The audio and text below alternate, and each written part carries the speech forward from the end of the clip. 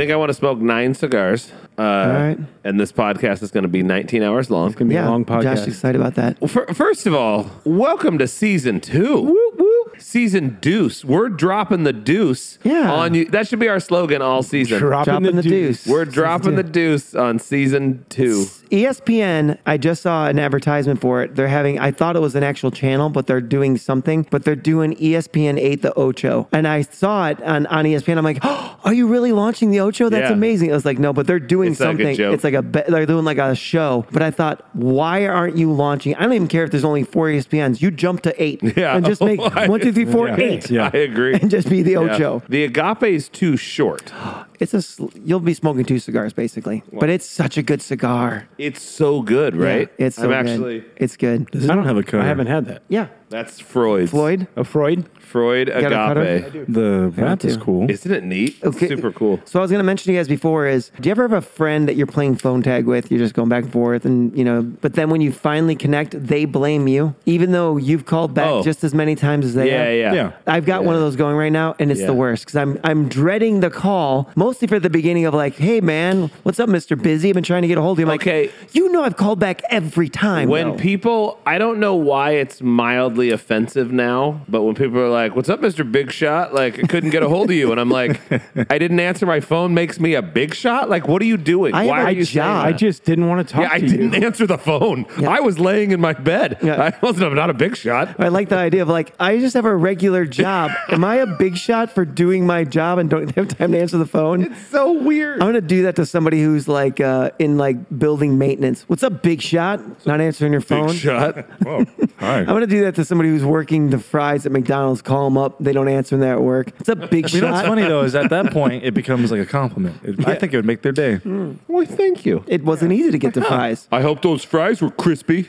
Big shot. Big shot. My brother Vito called me Mr. Hollywood all the time. Like even when we moved to Fresno, it's like, what's Mr. Hollywood? I'm like, it really doesn't. It's never made sense, but it makes even less sense now. This guy never calls me back, or I do all the time. Or I'm constantly talking to you. I'm also receiving your voice message on a regular basis. There was one time I got into it with a friend of mine. He moved away. And this is something I actually have recently been working on is I'm not a great friend. I'm not. I rarely will go out of my way to call somebody else and check in on them. And I've been trying, like I've set an alarm on my phone to... if you stop working here, you're almost dead to him. And it's not because I dislike you. Almost dead to him. Because it's not stop working here. Look at Kelly walked out the door. I'm looking at you guys and they're just all like, oh, everybody want to... Is there a monster behind me? Yes. Am I about to get killed? It's not working here. Like, because I still actually call Dave Tatum sometimes. Yeah. And... what do you call him? But when I didn't work with you and I knew we were friends, but getting you to reply back to me was very difficult. I'm terrible. Because you prioritize who's the immediate people in your life. I just get busy, and it's who's around me. That's it. And I feel it's a total shortcoming. I'm trying to work on it. But a friend of mine moved away, and I actually probably called him more than any other human ever that moved away. And so we talked, very infrequently, but for me, that was a lot. And one day I hadn't talked to him in probably 2 months, which is nothing for me. That's like I saw you yesterday. Yeah. He wrote me a letter that was really hurt. And he's like, man, it's just been I can't believe you didn't call. And I felt so bad for 14 seconds. And then I called him and I go, hey, you have a phone too, right? Right. Yes. If you're calling me every day and I'm not returning or picking up, you can get mad. Yeah. But don't be like, you never call me if you don't call me. It was the weirdest thing. And so I actually had a friendship end based on that. Really? Yeah. For a guy back in Chicago. Lisa was like, she's done. No, that ended before that. Oh, okay. And so the same thing. And then I went to Chicago to see him. We laid it all out, had that same conversation. And then the same thing happened, whereas he wasn't calling me, expected all to me. And that was it. We never talked again. That was the end of it. Yeah.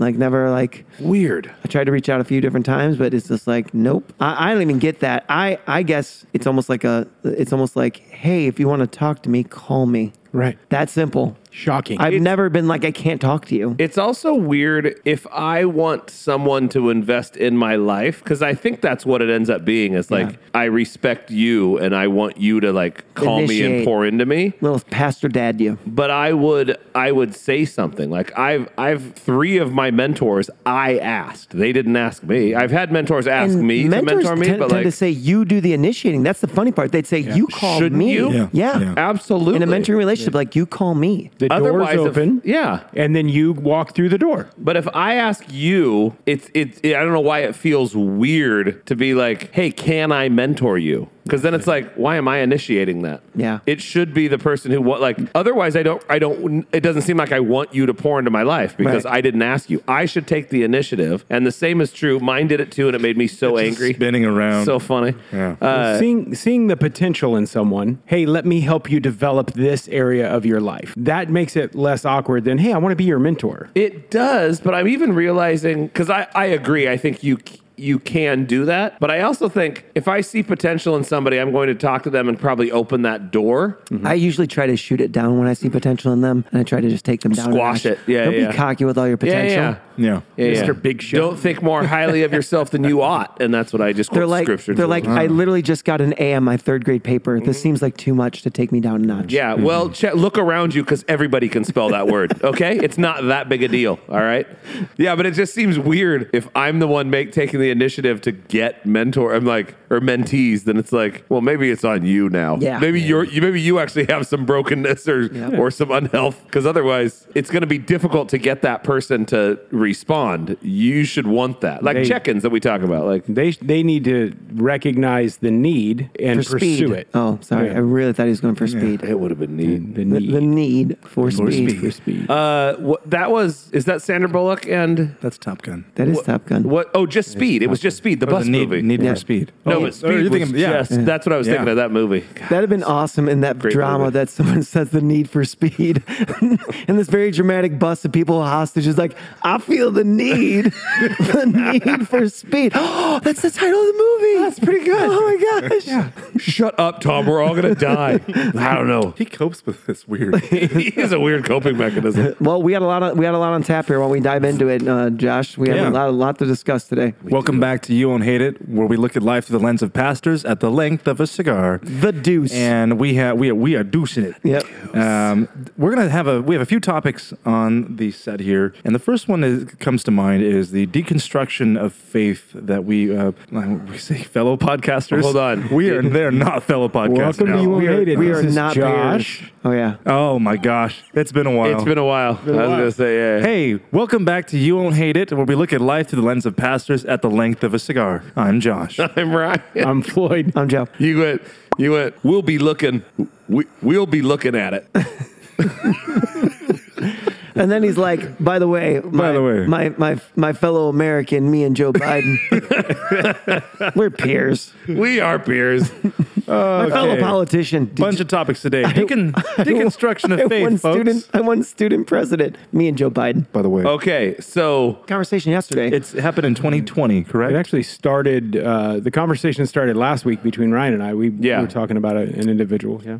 there was a guy named Joe. And then it culminated yesterday. Tim Sledge. Tim Sledge. Tim Sledge is a megachurch pastor who recently... It's actually 15 years ago. It's actually just... It was 2008 it's become popular. is when he became... Oh, no way. I thought it was recent. Yeah, no, so it's super weird because there's been a resurgence, right? He's had a resurgence in the media, in social media. He wrote a book recently? The book was released 10 years ago. Wait, I don't understand. I'm trying to figure out why it's back. I wanted to theorize that real quick with you guys. So I think you're right. Postmodernism. Okay, hang on one sec, just so that people can know what we're talking about. Yeah, it's a good point. Tim Sledge, who was a megachurch pastor, did something that's called deconstructionism, which he deconstructed his faith. He actually calls his a deconversion. Well, yeah, but you first deconstruct. So does Rhett and Link, and then you deconvert. So you convert into Christianity. You become a Christian. You follow the faith. Both them, or the three of them, separately, obviously, and a lot of other people deconstruct, which is to take your view of religion and God, break it down to its lowest common denominator, and understand it, you deconstruct it. And for a lot of these people, they find that they don't actually believe what they thought they believed. Right. Yeah, they used to be evangelists, and now they're devangelists. Yeah, another devangelist. Yeah, Another devangelist. And then they have deconverted, which means they denounce their faith. So they're no longer Christians, which is a ballsy move in general. Yeah. And I love that you want to tell the world about it. Yeah. So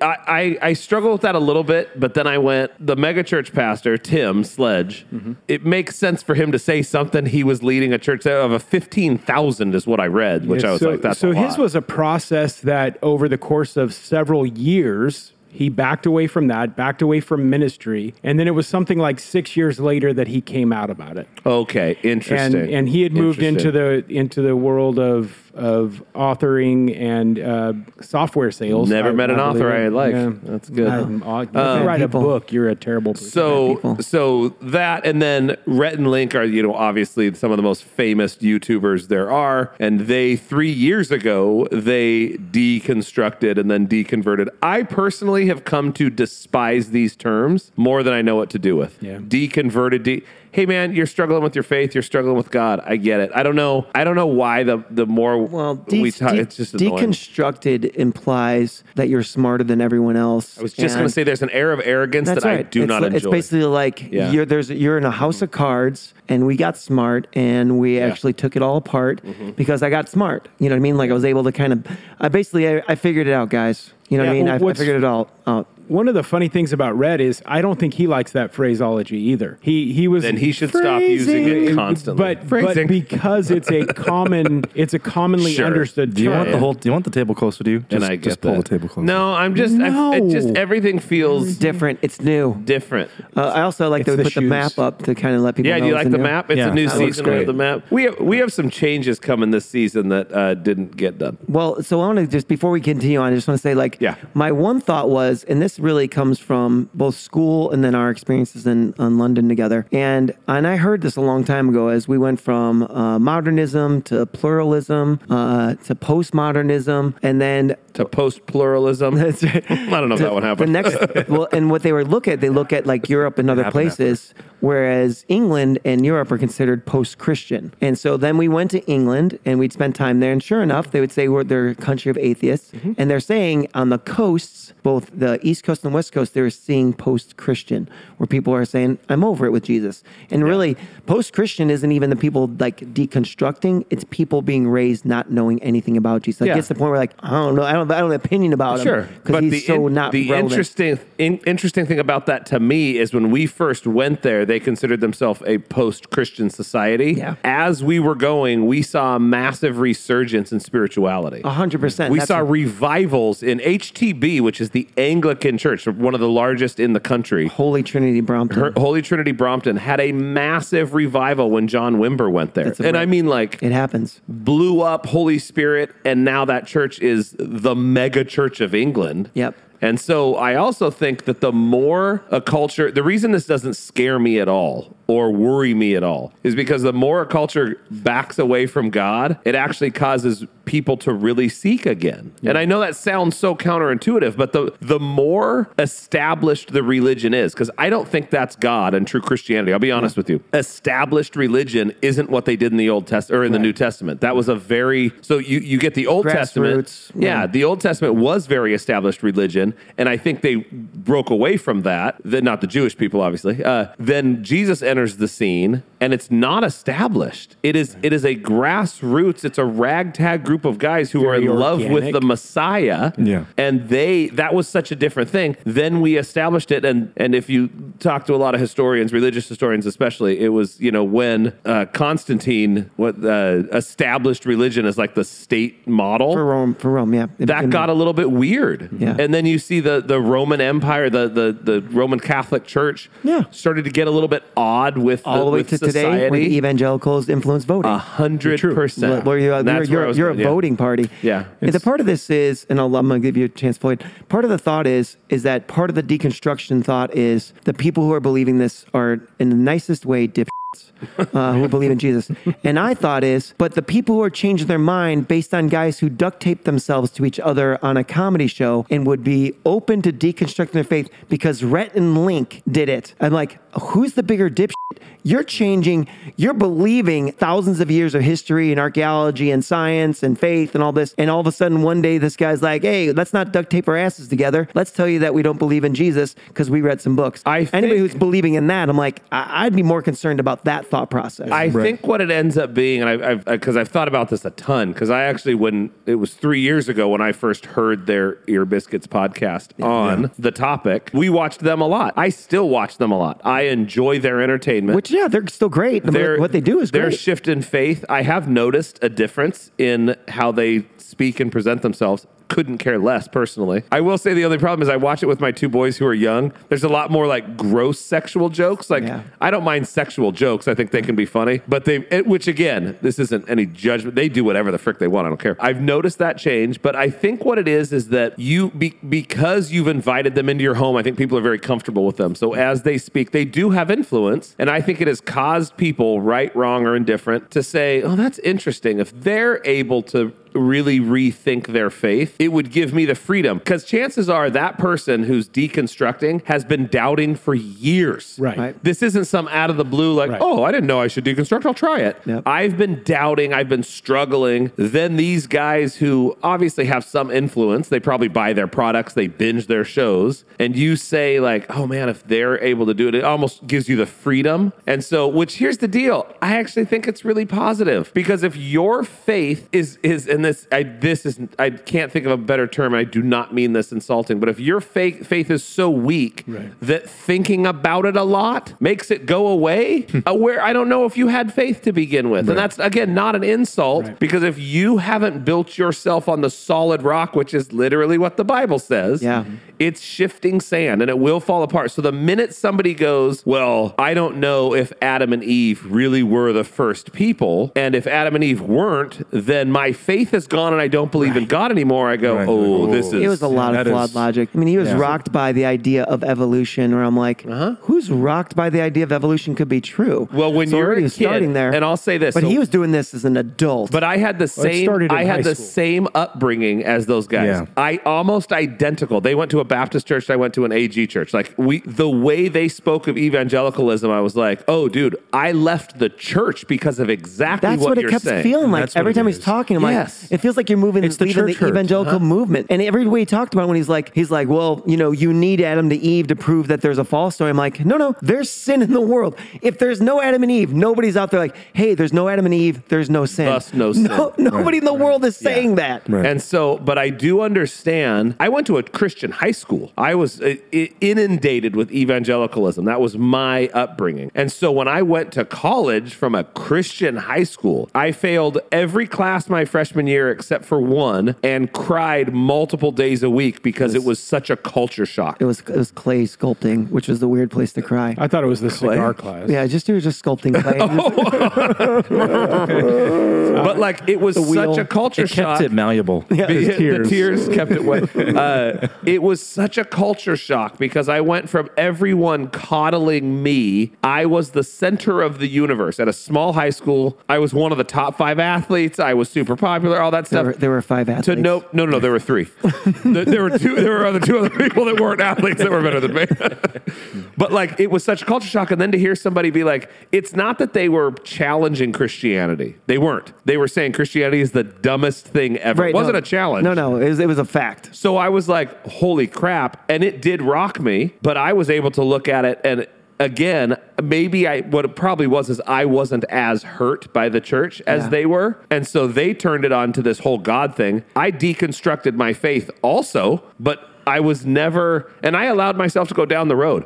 What if God's not real? You have to go down that road. Absolutely. I want to get to that, but I want to hear from Josh and Floyd. I think you're back to where we dove off from was, I think you were trying to say that the reason for the resurgence right now is because, right? That's what, is because the U.S. is moving into a post-Christian movement. Yep. Right? And I think so do you think that's why 3 years later we're still talking about 2 dudes who deconstructed and 15 years later I'm just curious. hilarious. I think part of it is the resurgence has brought Sledge back up. I think that Rhett and Link, they continue to bring it up. They do a recap every year. Their 2023 recap seems to me like there may be some shifting going back. They may be shifting back. They're clearly softening, but who knows? With Sledge, it was odd because everything that Sledge mentioned about his deconversion process or deconstruction process, he was referring to people. Yeah. He was talking about hurt. He was talking about being let down. Insincere Christians type stuff like Insincere Christians and people where people had hurt him. And you actually see that with Rhett and Link also when they talk about you see that? they were really upset somebody would with the believe LGBTQ plus stuff, which led them down this because they were hurt by what Christians were, how Christians were treating people. But every Christian I know. I think those were kind of the last nails in at least Rhett's. I've heard Rhett's whole story at this point. I'm 3/4 of the way through Link's, but I think only 9 hours a piece. Oh my gosh. So long. Guys, I promise you can condense your thoughts. I don't know what I love Rhett. I felt like he could have said, I believe in evolution and I was a like I felt like he could have just summarized that. I feel bad. There's chromosomes on top of each other. I'm like, you don't know what the hell you're talking his about. Process though was like he's detailing a 20-year process.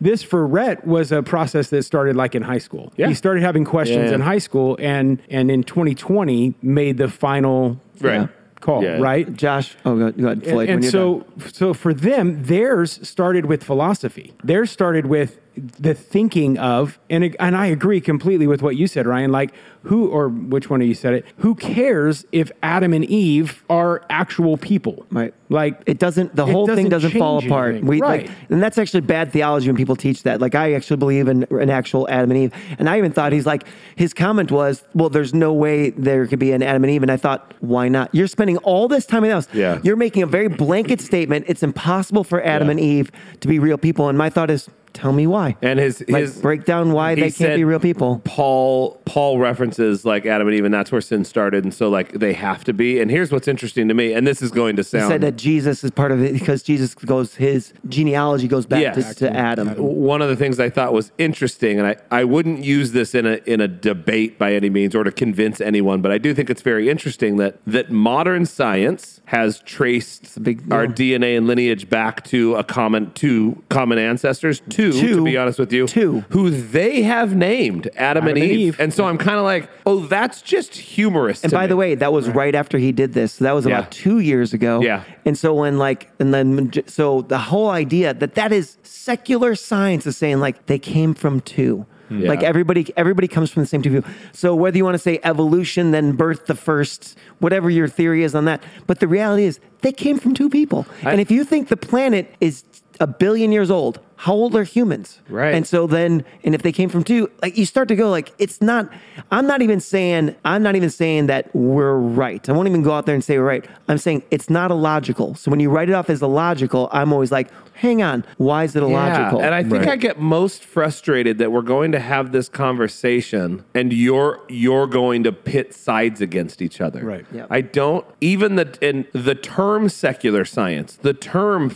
I'm always like, or what if we're a bunch of humans trying to figure stuff out, right, even from different perspectives? I have a starting point of I think there was an intelligent designer. I do. Right. Yeah. It's difficult for me to even understand the concept of looking at the world and thinking this came from nothing. I don't even know why he didn't open with that. I genuinely thought like if you're going to go, but you went back to evolution. I'm like, well, take a big step back and be like, where is everything come? Like, just start with theism. You know what's funny? Right. And where did it all come from? I even thought evolution in general, and again, it could have happened. I don't care, to be honest with you. Don't care either. They were talking about it, sex and gender and where that all started, and Russell Brand was actually talking about it with Jordan Peterson, some other stuff. I was listening to all this stuff, and I even thought, like, they were talking about sex as far as gender, and I immediately went, though, like, there's no chance in hell that sex evolved from something. I know this sounds weird as far as having intercourse with someone. Why would that be? Yeah, I see what you're saying. Yes. Only because I really went through this, like, that is the weirdest thing to come from nothing.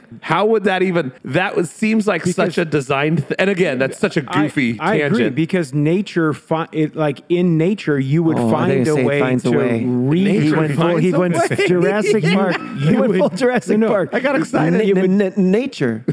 Nature finds a way to to recreate itself. Like if you were going to accidentally, right? If this was all going to be an accident, a cosmic accident, then it wouldn't require two to come our together cells would to divide. We would literally start to have a growth, and that growth would become our kid. I like that's where you think it's coming from. It's a side boob. He's like, The growth of all would be the places side where you reproduce, it's going to be out of here. Side boob. Out of your heart. Oh my gosh, look at you. Are you reproducing?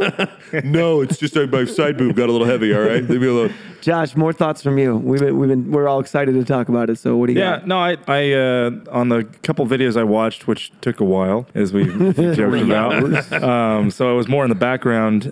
There were some. I was trying to look, just listen and process everything that they were going through at the time. Being a 4, empathizing with their situation. Right. I actually tried to keep shifting into that. Right. I kept to try to keep. But I had to tell myself to do it. And what's funny is because a lot of times when it's a logical or intellectual conversation, I love those. Yeah. There's something about it because I actually, being a 4, I'm naturally picking up on any droplet of emotion, you know? So it's like when it's an intellectual or logical conversation, it's like, yeah, but you were still hurt. Yeah, but here's the thing, what's going on, and this is what happened. Like, yeah, but you were hurt. Yeah. Like, you're not going to admit that? Like, and the reality, the part of me that gives me comfort, I can struggle and I can have challenges with people, and I always have had challenges with people, but that's never affected my relationship with my creator. Right. And I think that is an interesting thing. So many people, frequency or immediacy hurt you enough to make you decide that God doesn't exist. Okay, let's talk about this, because I think this is actually really healthy. We can bag on Rhett and Link and Tim Sledge all we want, but that's fine. Why do you think, because I would say that at least a hefty portion of people who deconstruct and deconvert start with church hurt. Right. Why do you think that is? What's that connection? What is that about? And is that an unhealthy, or is that a healthy way to do it, or a good way? Or because it does actually start with that a lot, right? And church hurt could be as simple as feeling like you were brainwashed into something you weren't ready to believe. Yep. So like some churches kind of push you in, like, no, you're a believer now. Right. You're in the group. So Their story some church hurts like that is just like, I actually wasn't ready to be labeled something. Their story that I related to a lot was when they were really young, I think 10, when they were at that church thing and they like went down and cried and like had their conversion moment. That's pretty young. Yeah. I remember being younger than that and having those experiences. And so I remember years ago thinking like, that's kind of bullshit. Like you kind of manipulate, like I wouldn't do that to my boys. My boys are 12 and 9 and I'm not going to emotionally manipulate them and tell them they're going to hell. Oh yeah. Like, it's interesting that you say that, but that's kind of funny because opposite experience. At 15, Kegels took me to Ocean City, went to a church service. They gave the gospel. I went forward and I cried, and then I came back home and did nothing about it. And so I always talked about like I really got saved when all of a sudden I had like my conversion experience at 21. And then no longer I was a Christian. I'm like, you know what the reality is? I actually believed at 15. Yeah. And I said, and the reality is that my life didn't look like it, and I was ashamed of it, and I was ashamed to say it. And you weren't living it out. I wasn't living it out. I didn't know anything about it. But the reality is, if I'm being completely honest with myself, I genuinely believe that. I didn't have any evidence to reflect that faith, and I didn't have any real knowledge, but my heart was absolutely being tugged on by Jesus, being it's a process, right? Yeah. So I think the same thing is like, you can go the other way too, where it's like there is that emotional experience that's real, and you don't even know that it's real. I didn't even know it was real till like I was 40. You know what I mean? Like I'd only looked at 21, but at 40, I'm like, no, that's salvation. So I'm realizing that this can go down 100 different paths. Yeah. If you guys, one of the things I would love to do is if you guys have questions on this, deconstruction questions, I think one of the things as pastors, so the whole concept with you won't hate it is this is life through the lens of a pastor and how we view things. Would you, let's start with Floyd. If someone came up to you and said, hey, I'm really struggling with my faith, I've heard about this deconstruction thing, what's your advice to someone? If somebody from the congregation or not from the congregation, as a pastor, they approach you with this thought of deconstruction, how would you walk them through the next steps from there? Do your own research. Yeah. Oh, sorry. That's a different Tim thing. Sledge video. Watch it. Yeah. Well, for me, and I think the same for all of us. We have all gone through these times, and for me, I literally called mine a deconstruction because that's the only verbiage I had. I often hear you say you were wasn't it in a cave? It was a cave period, my cave period, and it was I went like Johnny Cash. I kept going darker and darker and darker. No, that analogy makes sense when you say it like that. Yeah, like I kept getting it more and more emotionally distant. Sorry, Josh is. I'm listening to him, and I just caught on. I'm moving stuff around.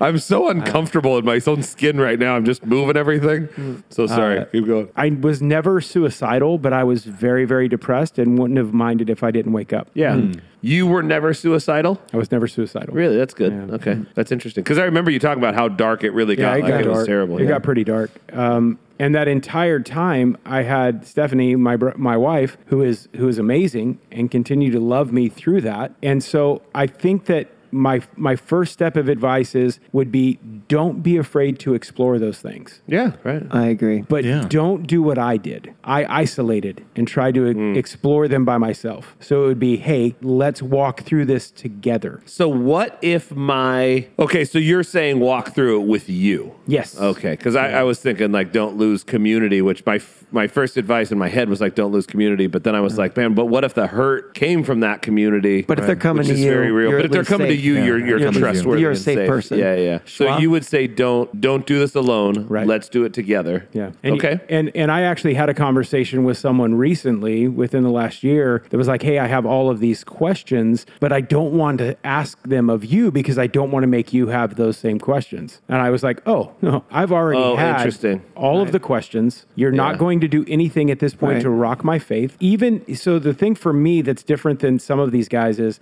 I never got to the point where I was like, and I don't know that Rhett and Link got there either, that God doesn't exist. Right. Oh, yeah. I was just so angry at God that I didn't want to have anything to do with him. What they said hopeful agnostic, and Link said at the time, he said, I want to be a hopeful agnostic. Okay, so I think, and I'm going to just support what you're saying here. We'll go to each person, but the reality is, listen, like today, if you were to read a newspaper, like we have training, right? If you were to read a newspaper today and they call it news, if you have the idea to realize that somebody is arguing something with you, you can realize that this is more of an op-ed, it's not news. Yeah. This is an opinion piece, and they're using words and terms to try and influence you to their position. So you're saying all news, basically. So the same thing with this theology, when you're going through this, you're like, I'm just reading anybody and they're just giving me unbiased opinion. I'm like, the reason why you want to do this is not that I want to try and convince you. I want to point out the bias on both sides. I just want to be like, so that's part of why it does matter to do it with the pastor. Say like, all right, there is actually bias here.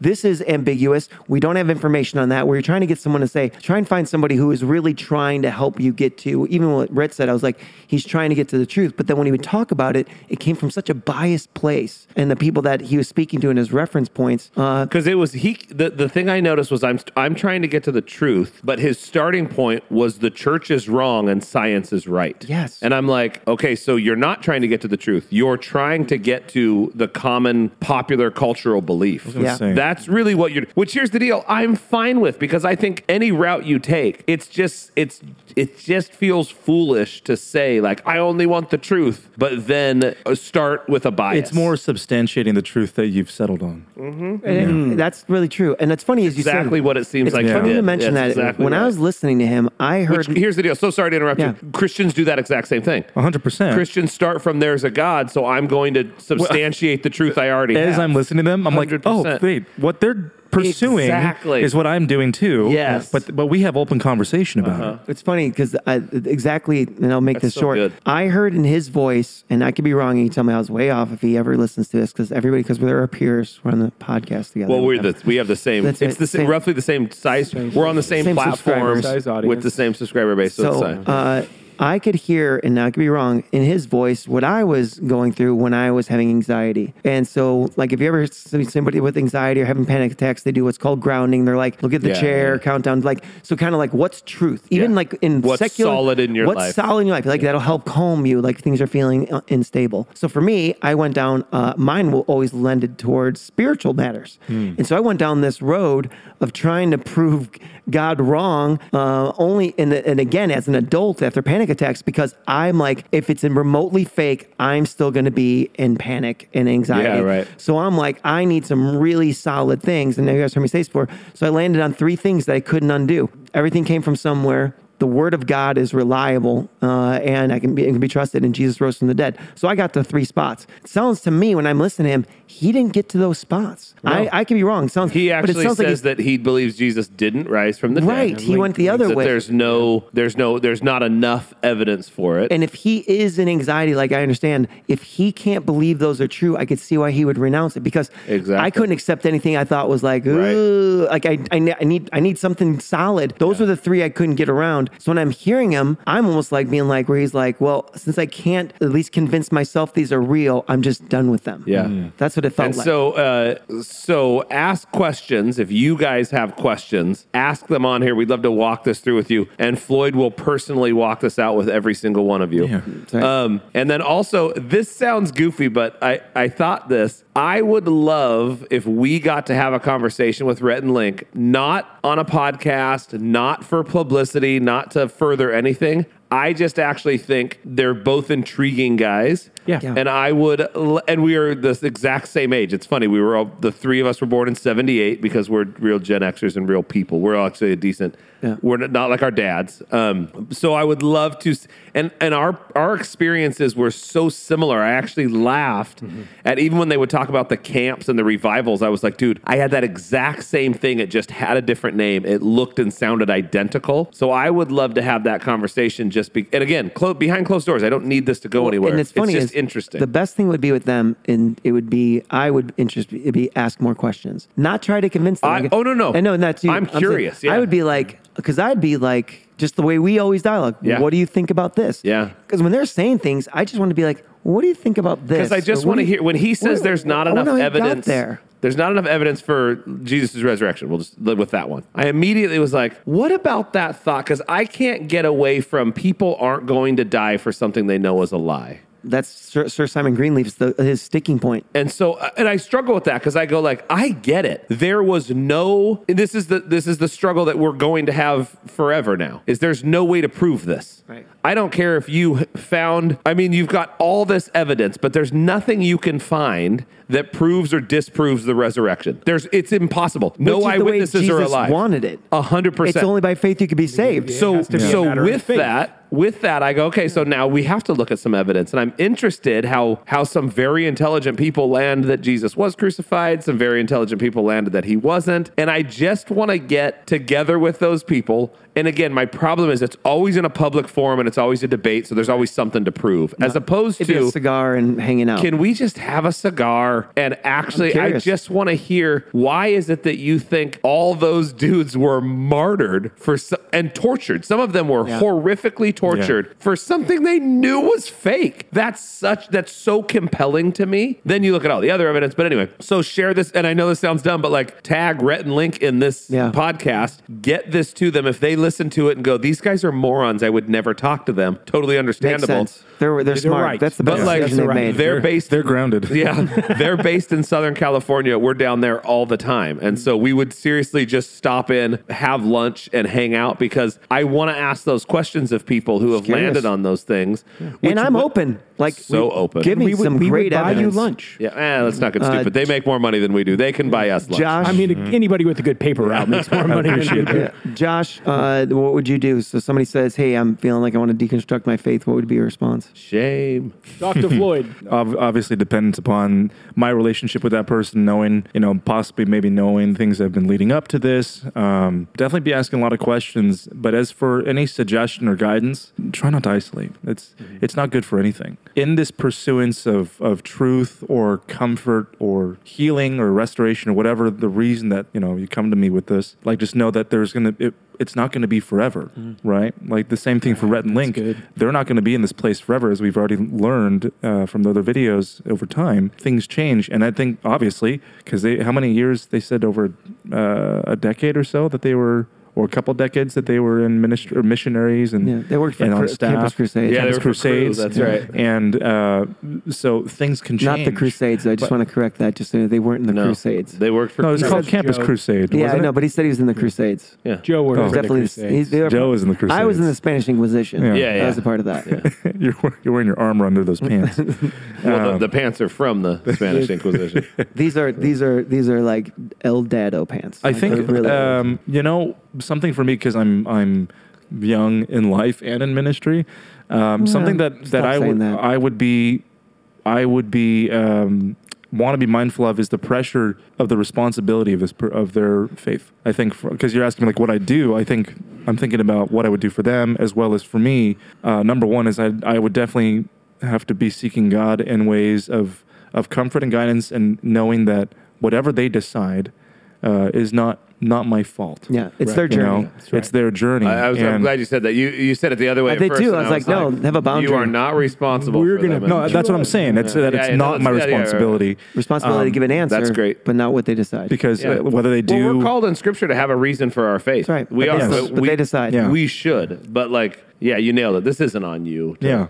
So, and you mentioned the which then gives spiritual you the gift freedom. of faith. Yeah, but it gives you the freedom to then just be with them and talk but to if them. Somebody so leaves just listening here. Somebody hears this podcast and leaves their faith based on that answer, then that is on you. Yeah, that's on you. I would imagine. Well, tag me. Yeah. Well, I think for me, that exploration process, that journey of really deconstructing and then reconstructing my faith, I've said this a dozen times, like, I don't want anybody to have to go through the things that I went through to get to where I am. Yeah.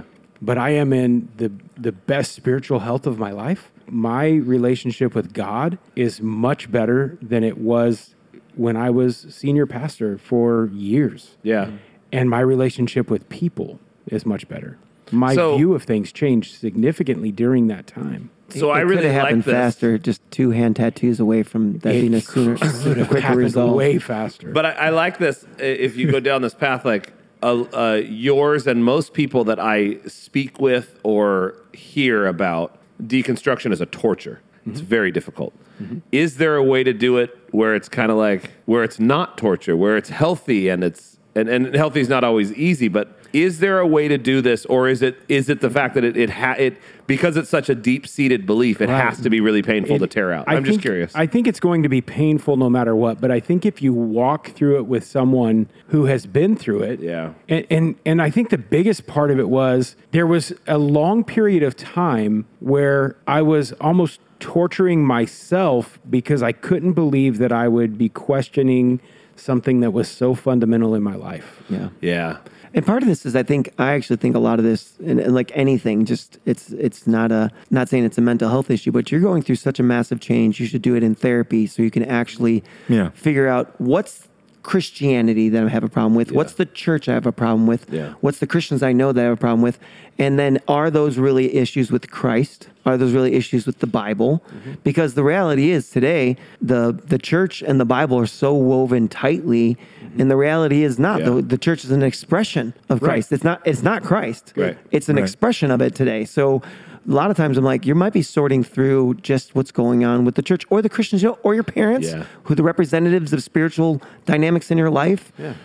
Or scripture that was one of the things that like the Anabaptist movement taught me a lot was they joke about the evangelicals having the Father, Son, and the Holy Scriptures. Like that the Bible was such a part of Christianity that every word in there was so real and literal that if you doubted as much as any event or like Job is written in poetry. It's the oldest work. Did Job really live or not is a dividing thing of whether you're a Christian or not. Like, as opposed to saying, like, if Job was allegory, is Jesus still real? Right. Be able to separate that. Yeah. Whereas a lot of evangelicals would be like, of course not. Like, everything in the Bible has to be real. And that actually then backs you into a corner if any of that gets challenged at all, or science comes up with something that, you go, well, then no, I can't. And then you freak out, as opposed to being like, no, I hold a lot of this stuff very loosely. Yeah. It's Christ crucified I have to stand on. There's no way around that. And if you want to poke holes in that, I'm actually happy to talk about it too. Sure. I am. In a relationship with Jesus, is not anti-intellectual, but it can't be reduced to intellectualism. There has to be a faith dynamic to this, because the Bible literally says in the time when intellectual was rising, and it says the cross is foolishness to the Greeks and a stumbling block to the Jews. Yeah. And without faith, it's impossible to please God. Yeah. And so there has to be an element where it's like, it's not anti-intellectual, but if your only approach to the Bible is intellectualism, like you're going to miss a portion of this. Yeah. Because God's actually, because salvation, the Bible says, happens in your heart. So if you're only using your mind, not that you know, you can't, but I mean, like you're missing a portion of this that God is trying to speak into your heart. And it's what I heard years ago, and you said one of your professors actually said it, and I don't remember where I first heard it, but it was, we're asking the Bible to do something it was never meant to do. Yeah. We approach it as a scientific document, and it's like, that was never meant to do that. Yeah. It was meant to answer the question of who created the universe. It's a great revealer. So we look at it and we're like, yeah, but how did God actually do it in a literal 7 days? And God's like, oh man, I wrote that to people that was a long time ago. It's not written for that specific thing. It's written so that you know me. It's literally meant to point you to Jesus. Yep. That's it. And God's then we're asking it of other God's things. like, I'm explaining something more complicated than quantum physics, because that's how molecules come from nothing. So how'd that work, God? Yeah, I created the heavens and earth. Like, because he's like, that's about what you can handle. Even today. Well, can you imagine God trying to explain it to us? Yeah, I was going to say, especially to the first group that he was talking to, first people who were probably illiterate. Yeah. And then now even us, but we're like, no, we're so much more advanced. We could have figured it out. And it's like, oh, no, we still can't. Yeah. We still don't understand so much anything. It's like, I always love the thought, and I trip out about this all the time, where it's like, gravity, we totally get it. Like, the bigger the mass, the more gravity it has. What is gravity? Like, what actually is it? Why is there a pull? Why is that large body why does that draw things in as opposed to repel it? Why does it exist? Yeah. Why? Yeah. And the why questions are very difficult. Science isn't, and this is the thing, science isn't meant to answer the why. Yeah. And we look to science and we want the why, and I go, no, we're asking the wrong things of how does it work? The what and the how. Literally the mechanics.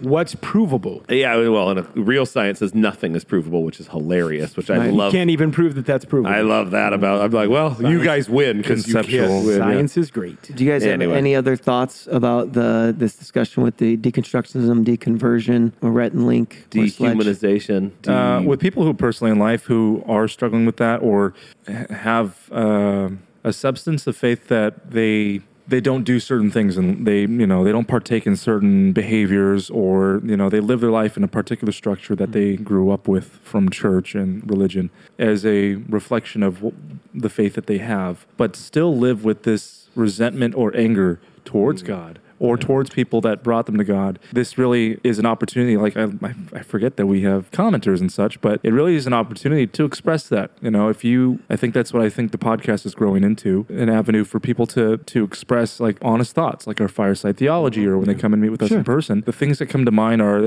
you're not alone in it, that we all have been through that. And it even are going through it. Yeah, I think I have certain doubts that I don't expect to ever go away, and if those do, I think others will creep in. Right. Sure. And that's okay. And it's okay because it's not affecting your salvation. Yeah. Like, having these questions and having these feelings is not affecting that. I would say it's funny. Go ahead, please. I would say too that if you are struggling with this or anything really, and you don't feel like the public forum of the comments is a comfortable place to express that, you can email, and this email just comes directly to the four of us, YWHI at firststreetchurch.com, and we would be happy to walk you through it. And then my final passing thought on this is, he glanced over this, but he basically talked about, he used to believe in eternal security. Who said that? Rhett did. Rhett. Oh, did he? I Just don't remember very that. briefly talked about that. And I know he was saying, because he was on his way to saying he doesn't believe any of that stuff anymore. If you look at the motif of the Bible, which is the concept is familial theology, God's a father, he has sons and daughters, and when you believe in him, I go back to the same idea. Just go back to the prodigal son. The prodigal son said, I wish you were dead, wants nothing to do with his dad. I don't care how much Rhett or Link says, I wish God were dead, I don't believe he exists. It doesn't change the fact that they're still sons. Yeah. So if they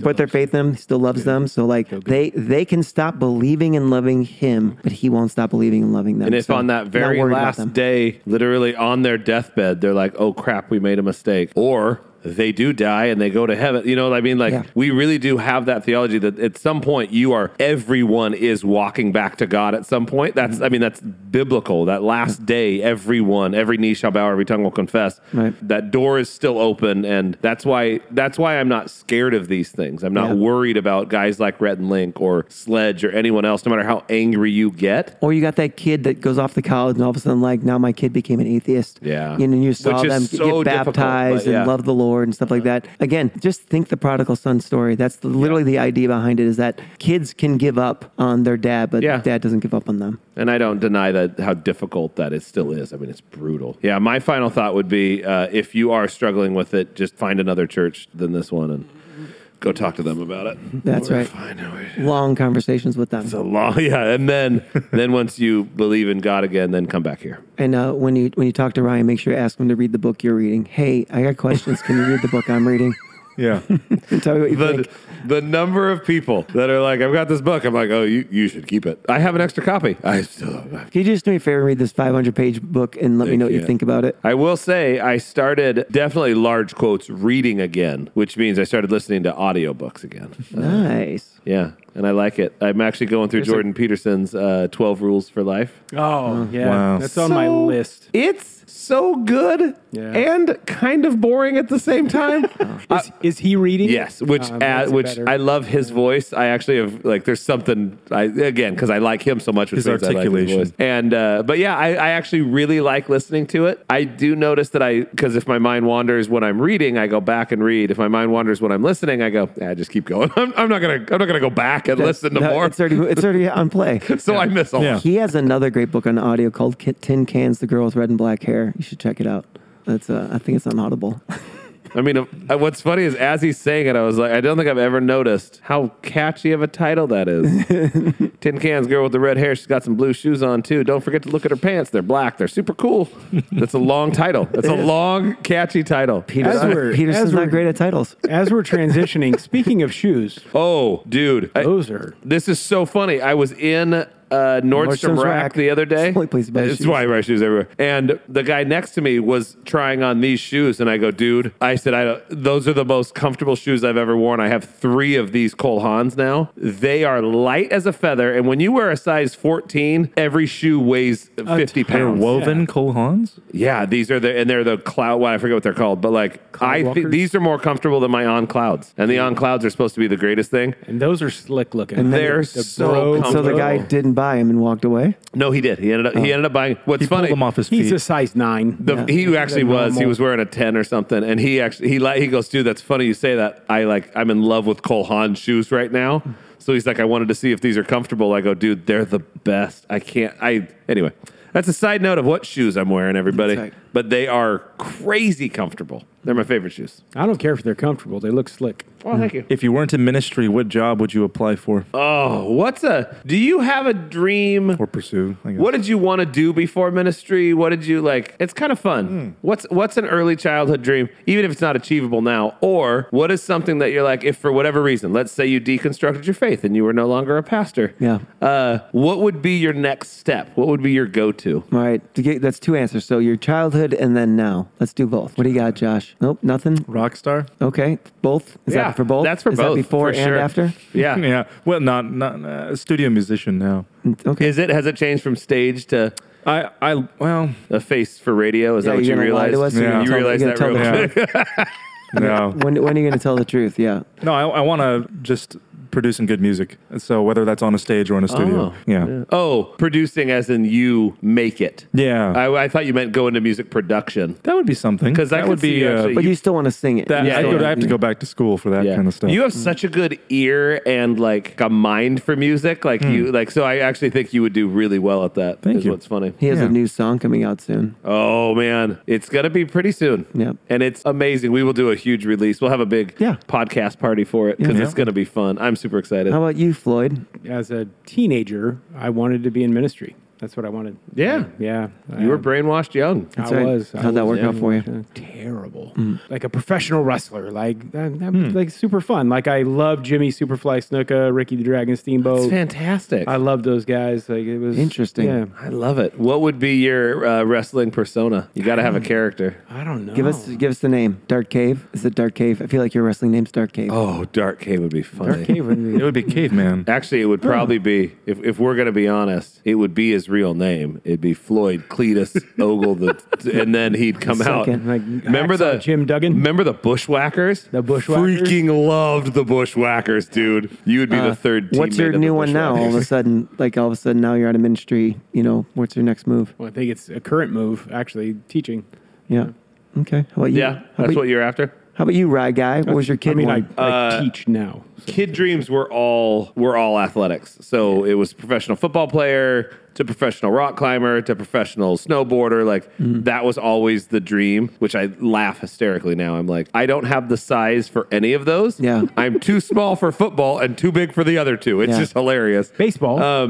Baseball I could probably do. It's just I size. hated baseball. Yeah. It was so boring. Even to play, it was boring for me. Yeah. And then future, oh gosh, I've never thought of that. I say all the time, like I want to retire, not in this this specific church, this specific place. I never want to leave this place. Well, he wants to retire tomorrow, though. Yeah. It's like, could you be fired and be just as satisfied? Yeah, as long as that's good. This is your last job, and you're just fired. I would probably, though, like over sabbatical, I thought about like if this shut down, I would go just full-time woodworking and blacksmithing again. I don't know if I would love it, though. I don't know if because I love it. I don't know if I would love it forever. Would you go back to your channel? Yeah. I'd start all that up again, which I'm trying to start the channel up again anyway. But guys, church takes a lot of time. Yeah. Church takes a lot. It takes a lot of mental energy too. It takes a lot of energy. Yeah. Even when you're not there. Even when I'm having fun. Yeah. It's And you're running out of thumbs. I get home and I'm running out of thumbs. Sorry. Mine as a little kid, because that's the only time I really could think of it. When I was very little, I wanted to be a cop or a priest. I remember telling my mom that because the older I got, I hated school. So I actually had no dreams after that. Did you have any basketball dreams, or did you know pretty? Yeah, I never thought I'd ever make it in anything. I mean, like my basketball dream was to make a college team. I didn't even go to high school barely. So it was kind of this not realistic. But pro was never on the radar. No, I never really thought that. Although in college, there was a pro league in Australia that I really thought about going and playing in. So I will say, and I know guys who are,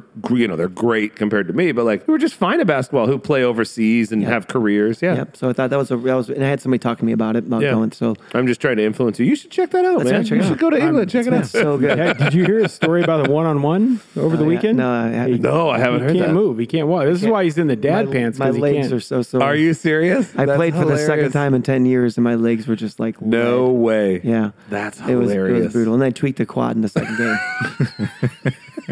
Where were you? I was in LA and I was shooting around with my nephew who's like 20. Oh, that was when you were just in Malibu? Yeah, he's like 23 or something like that. And he's 6 feet and super fit. And so we're shooting around and I go, of course I say, want to play one-on-one? No, and so then, good. And so and he's just kicking my butt like 7-1. But then, it comes back. Yeah. And then beat him. You get the shot again. And then he can't walk. Yeah, but that was it. Like, it was like one of those things too. I actually, because I only do the elliptical, I don't do any fast twitch stuff. My first time, I tried to run. My brain was faster than my feet, and I almost fell down just trying to run fast. Yeah. And then there was a few things it's in my mind. I can do all these things that I could not do. Isn't that weird when that happens? It was shocking. Yeah. And even like shooting like a basketball, which seems like no big deal to shoot a three. I don't remember shoot a three. I could shoot left hand or right hand when I played all the time and shoot from way far out. It was like launching it to get to the hit of three. I had to tell myself, shoot it to the back of the rim, and that's when I started hitting him, and that's how I won. How's your shoulder doing after that? It was a little. Everything was rough afterwards. So I wrestle with the boys all the time. Like we wrestled for a while last night. Wrestle all the time. We'll get up and like run somewhere like really quick because they run everywhere because they're kids. They literally don't walk. I ran and was like, oh wow, like the jarring feeling on my knees. Yeah. I was like, dear Lord, running is horrible. And then my adult if this all shut down, would be just doing the thing I'm doing as a side gig anyway, which is books, TV, media, just because it's a great evangelism opportunity. If church ever stopped and say I never got a pastor job again, I wouldn't stop being an evangelist. Right, absolutely. So I'd still so TV, media, radio, it's all books, it's all for evangelism for me. What would you do, weird, just like quick answer, if you lost the job and you're like, I need money tomorrow, so I can't necessarily do the setup stuff. Like I can't write, because I need I'm working right now. Where do you just go to get a paycheck right away? I could busk, or I could go back to bartending. I could go back to be a barista and back to stripping. Yeah, you do well. You do well. PG&E. Man, we say it all the time. I don't know why. I don't know what I could do there. I don't know what I could do there, but it pays such good money. Everything. I'm just going to try PG&E. You're right. I have no idea what else. I have no idea if I could even get hired. It's consistent and it pays really well. Yeah, and it's great benefits. Could you get hired? I don't. No. What could I do? I don't. Well, lineman's not heavy work, right? You just go. You just. No, you'd be an office guy. It's a lot of training. Yeah. You start David Potter, who is now a gas specialist or whatever. Started by digging trenches. Joe, you can't play one-on-one basketball. No, I couldn't dig trenches. The other one I thought about doing is something like, believe it or not, like things like Target. You can climb the ladder pretty fast there, and if you become like the person who's the general manager of a Target, it actually makes bank. And so I have no idea. I'm like, I could do that. I go try and work something like that. 6 figures isn't weird anymore. No. Like $150,000 someplace is very normal to make. Best Buy managers make great money. My gut would be to work for a movie theater, but that doesn't pay anything. No matter how high up you get in a movie theater, you but you get free movies. Even management. I know it doesn't make much sense. But you get free movies, and that's what I thought. I'm like, I like movies. Popcorn. I like people. Concessions. Wouldn't that be? It's only 50% off. You don't get like a free popcorn a day or something because that feels like do. You should. Jake gets 3 on a shift. He gets 3 drinks from Starbucks. Holy crap! Really? And I thought, dude, that's too much coffee, bro. 3 drinks? No, it's one not. like 3's not too much in 8 hours. No. Ugh. Oh yeah, no. That seems like a lot. Well, I'd change it up too. Double shot in the morning, just like an 8-ounce black cup of coffee, and then something iced for the afternoon. Oh, I want to throw up. At my worst, my Starbucks drink order was 8 shots of espresso over ice. 8 shots of Why? espresso has to be a 20-ounce. I'm trying to think of like it is a 20. It is a Venti. Yeah. I'm trying to think of like what is it? Is it flavor? Is it the caffeine? That's depression. All of the above. Seriously? No, it probably honestly could have been. You're like self-medicating. That's what's a pill. That's probably gonna be more than one of those pills. Yeah, I gotta feel again. Yeah. What's the? Have you seen Good Omen?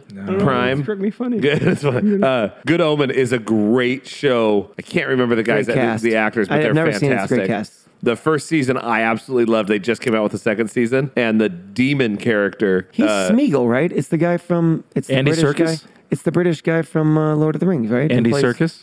Yeah, No, I think that's his. Weren't all of the guys from Lord of the Rings British? He's a. Andy Serkis. He's a. Is that his name? He's a But British which one? actor. I could be wrong. That's Gollum. He's only a voice on Gollum. No, he did the live action for Gollum. No, that's not him. So this is the guy who plays. Sorry to everyone. He's going to edit this out. This is the guy. The demon character is. Oh frick! I had it and I just lost it. The demon This is character on Good Omen. is the guy from. He was. What's the small phone booth? You're saying it's David Tennant. David Tennant is the from Doctor Who. Maybe that's not his name. Doctor Who? Yeah, Doctor Who. His name's David Tennant. One of the Doctor Who's is the demon. It's David Tennant. And the angel character is another actor that you'd know, and I can't remember. Yeah. I mean, there is a guy sitting here with a laptop that could have answered these questions long ago. But it's kind of funny. The demon character always gets like, when he goes to the coffee shop, he gets like 5 shots of espresso and drinks a bunch of cigarettes or smokes a bunch of cigarettes. That's right. He drinks them. Cigarettes, and everybody watches him and they're like, something's wrong with that guy. Because that like gets him awake. It's kind of funny. It's funny you say ate some, because I always think of Family Guy in the 20s and their health habits. He's like, I'll have a steak donut sandwich. And she goes, do you want cigarettes on that? He goes, what, do I look like a Mary? Of course I want cigarettes on that. No, I like the idea. Okay, would you rather be, this is my question yesterday. I like it. Would you rather be abducted by an alien or fight a Nephilim? Yeah. Abducted by an alien or fight a Nephilim. Well, that's an easy one. Is it? Because if they're abducted, we know a lot about, there's a lot of exploration of the human body when you are You don't think a Nephilim will? Why would a Nephilim explore you? They They mated with They were women. cannibals. But women. They weren't cannibals. They mated. Okay. They made it with. Okay. The Y files. They talked about these red-headed giants that they thought were the Nephilim. Yes. And they were deemed to be cannibalistic. But there's a scene, and here's where you're. That's why. So you're referencing a TV show. I was referencing what they were. In the Bible, they don't, because you looked at me. I'm like, no. Say they're cannibals. What was the question? I missed it again. That was the. Would you rather be abducted by an alien or fight a Nephilim? So what is it? I went with no anal probe. I'm going to go fight a Nephilim. Okay. I'm going to fight a Nephilim. I'm so curious about the aliens. That's the thing. So curious. I don't want to fight anymore. Wait, I didn't specify in the question. Do you have weapons? To fight a Nephilim? Yeah. No. You get whatever weapons they have. Well, if you don't have weapons, it's going to be a quick fight. You don't know that. Yeah. Most of the Nephilim talk that I've heard, it was like 10 to 12 feet, right? And that's probably exaggerating if we're going to be honest. But a 10-foot dude, he's got 4 feet on you. I thought you were going to say he had 4 feet. I don't know why. I'm like, I don't remember that in the Bible either. He's got 4 feet. He's a 4-footed cannibal. This is why people are deconstructing their faith. Yeah. That leads you to doubt a lot. That's a weird thought. That is a turning point. And Malcolm Gladwell, the author of Turning Point and a couple other books, Malcolm Gladwell, his dad was a preacher, so he does some cool stuff with some Old Testament stuff, Genesis. He does some great stuff, and he has the story of David and Goliath, and he actually says that his belief is that Goliath had gigantism, that he wasn't some amazing warrior, that Goliath and his brothers had gigantism, they were hard of sight, they couldn't walk, and if you read the story, he had to get helped out to the battlefield, somebody else was carrying his stuff, he couldn't see David, he asked David to actually get closer just so that he could see him. Super interesting stuff. And I always thought, if that's the case, then I'd absolutely fight him. What if he was a 10-foot athlete? An athlete. That would be terrifying. Because seeing Shaquille O'Neal in person is terrifying. He's so big. Yeah. It's so shocking. And he didn't even move that well on the court. If you remember, he was lumbering even when he was an athlete. Right. Yeah. So if you were 10 feet and a legit athlete, it's amazing. But I saw a thing with him and Kevin Hart on, I think it was Jimmy Fallon, and Kevin's talking crap I can't imagine. Shaquille just picks him up, turns him upside down like a little kid. He's just a massive man. I'm intrigued by the aliens. That's all I'm going to say. I would be abducted. What? Yeah. There's something that I'm like, do I get to go to space and see alien? Well, because not everyone's. I just think it'd be a unique experience. Yeah, it's a unique experience. But if you get anal probed, that's a unique experience. No thanks. Well, I mean, by something from Earth. Unless this is going to have to be edited out too. Okay. Final question: would you rather be a children's pastor or a worship pastor? Option C. Do I have to be a 4? It's funny. It was a no-brainer. I got mine's a no-brainer too. What do you guys have your answer? Well, I'll say at the same time. Oh, I'm sticking with it. Okay. Yeah. What do you? 1, 2, 3. Mine's worship pastor. Worship for sure. Worship pastor. Yeah. Worshiper, yeah. For sure. Worship And what's funny is, why would you want to be a worship pastor? Skinny jeans and tattoos, baby. Okay. Probably for me, it's the hardest. There's job. normal jeans. It's the hardest job in church. Oh, children. I think it's not the children. It's the volunteers. Yeah. Them canceling Sunday morning would drive me bananas. Oh, I'd be done. Yeah. I'd be just furious. Yeah. Why is yours? Why is your reason? Narcissism. No, okay. I get to still be on stage and in front of people. So come on. I don't want to be hidden in the back taking care of kids. That sounds terrible. Well, listen to it. But what if all the kids look up to you? Yeah, I don't need that. They do anyway. He's called. They don't give me if anything. you want to know how good of a worship pastor Ryan would be, listen to the last sermon because his microphone was on during worship. Yeah, I actually. Good plug. I do have a couple of solos if you want to check out the. What was the song? It was. It was the first one, so that makes it. I Thank God. I think it was I Thank God. Yes. Because then you'd hear I thank God. I thank God. I thank the master. I thank the master. Which is funny, which is why I'm glad it wasn't on. They turned it off fairly quickly because I sing my own lyrics for a lot of worship songs. Yeah. And that one would have been everyone bad. should. Yep, that's right. It's called spontaneous worship. Yeah, that's what it is. That's what I'm doing. I got my own level. So what are we thinking? We're at. Let's do it. Be done. Yeah. I think you wrap it. I don't know. I still have a lot of cigar left. Yeah, we're not started leaving. the second one. We're not I did. leaving. My first one was small. We're not leaving this room. First one was Yeah. small. Well, hey guys, it's good to be back. Nope. On Would You Won't you Hate rather host? You won't hate it. I'm just trying to keep it going. That's all. That's all I'm doing. I'm Josh. I'm Ryan. I'm Floyd. I'm Joe.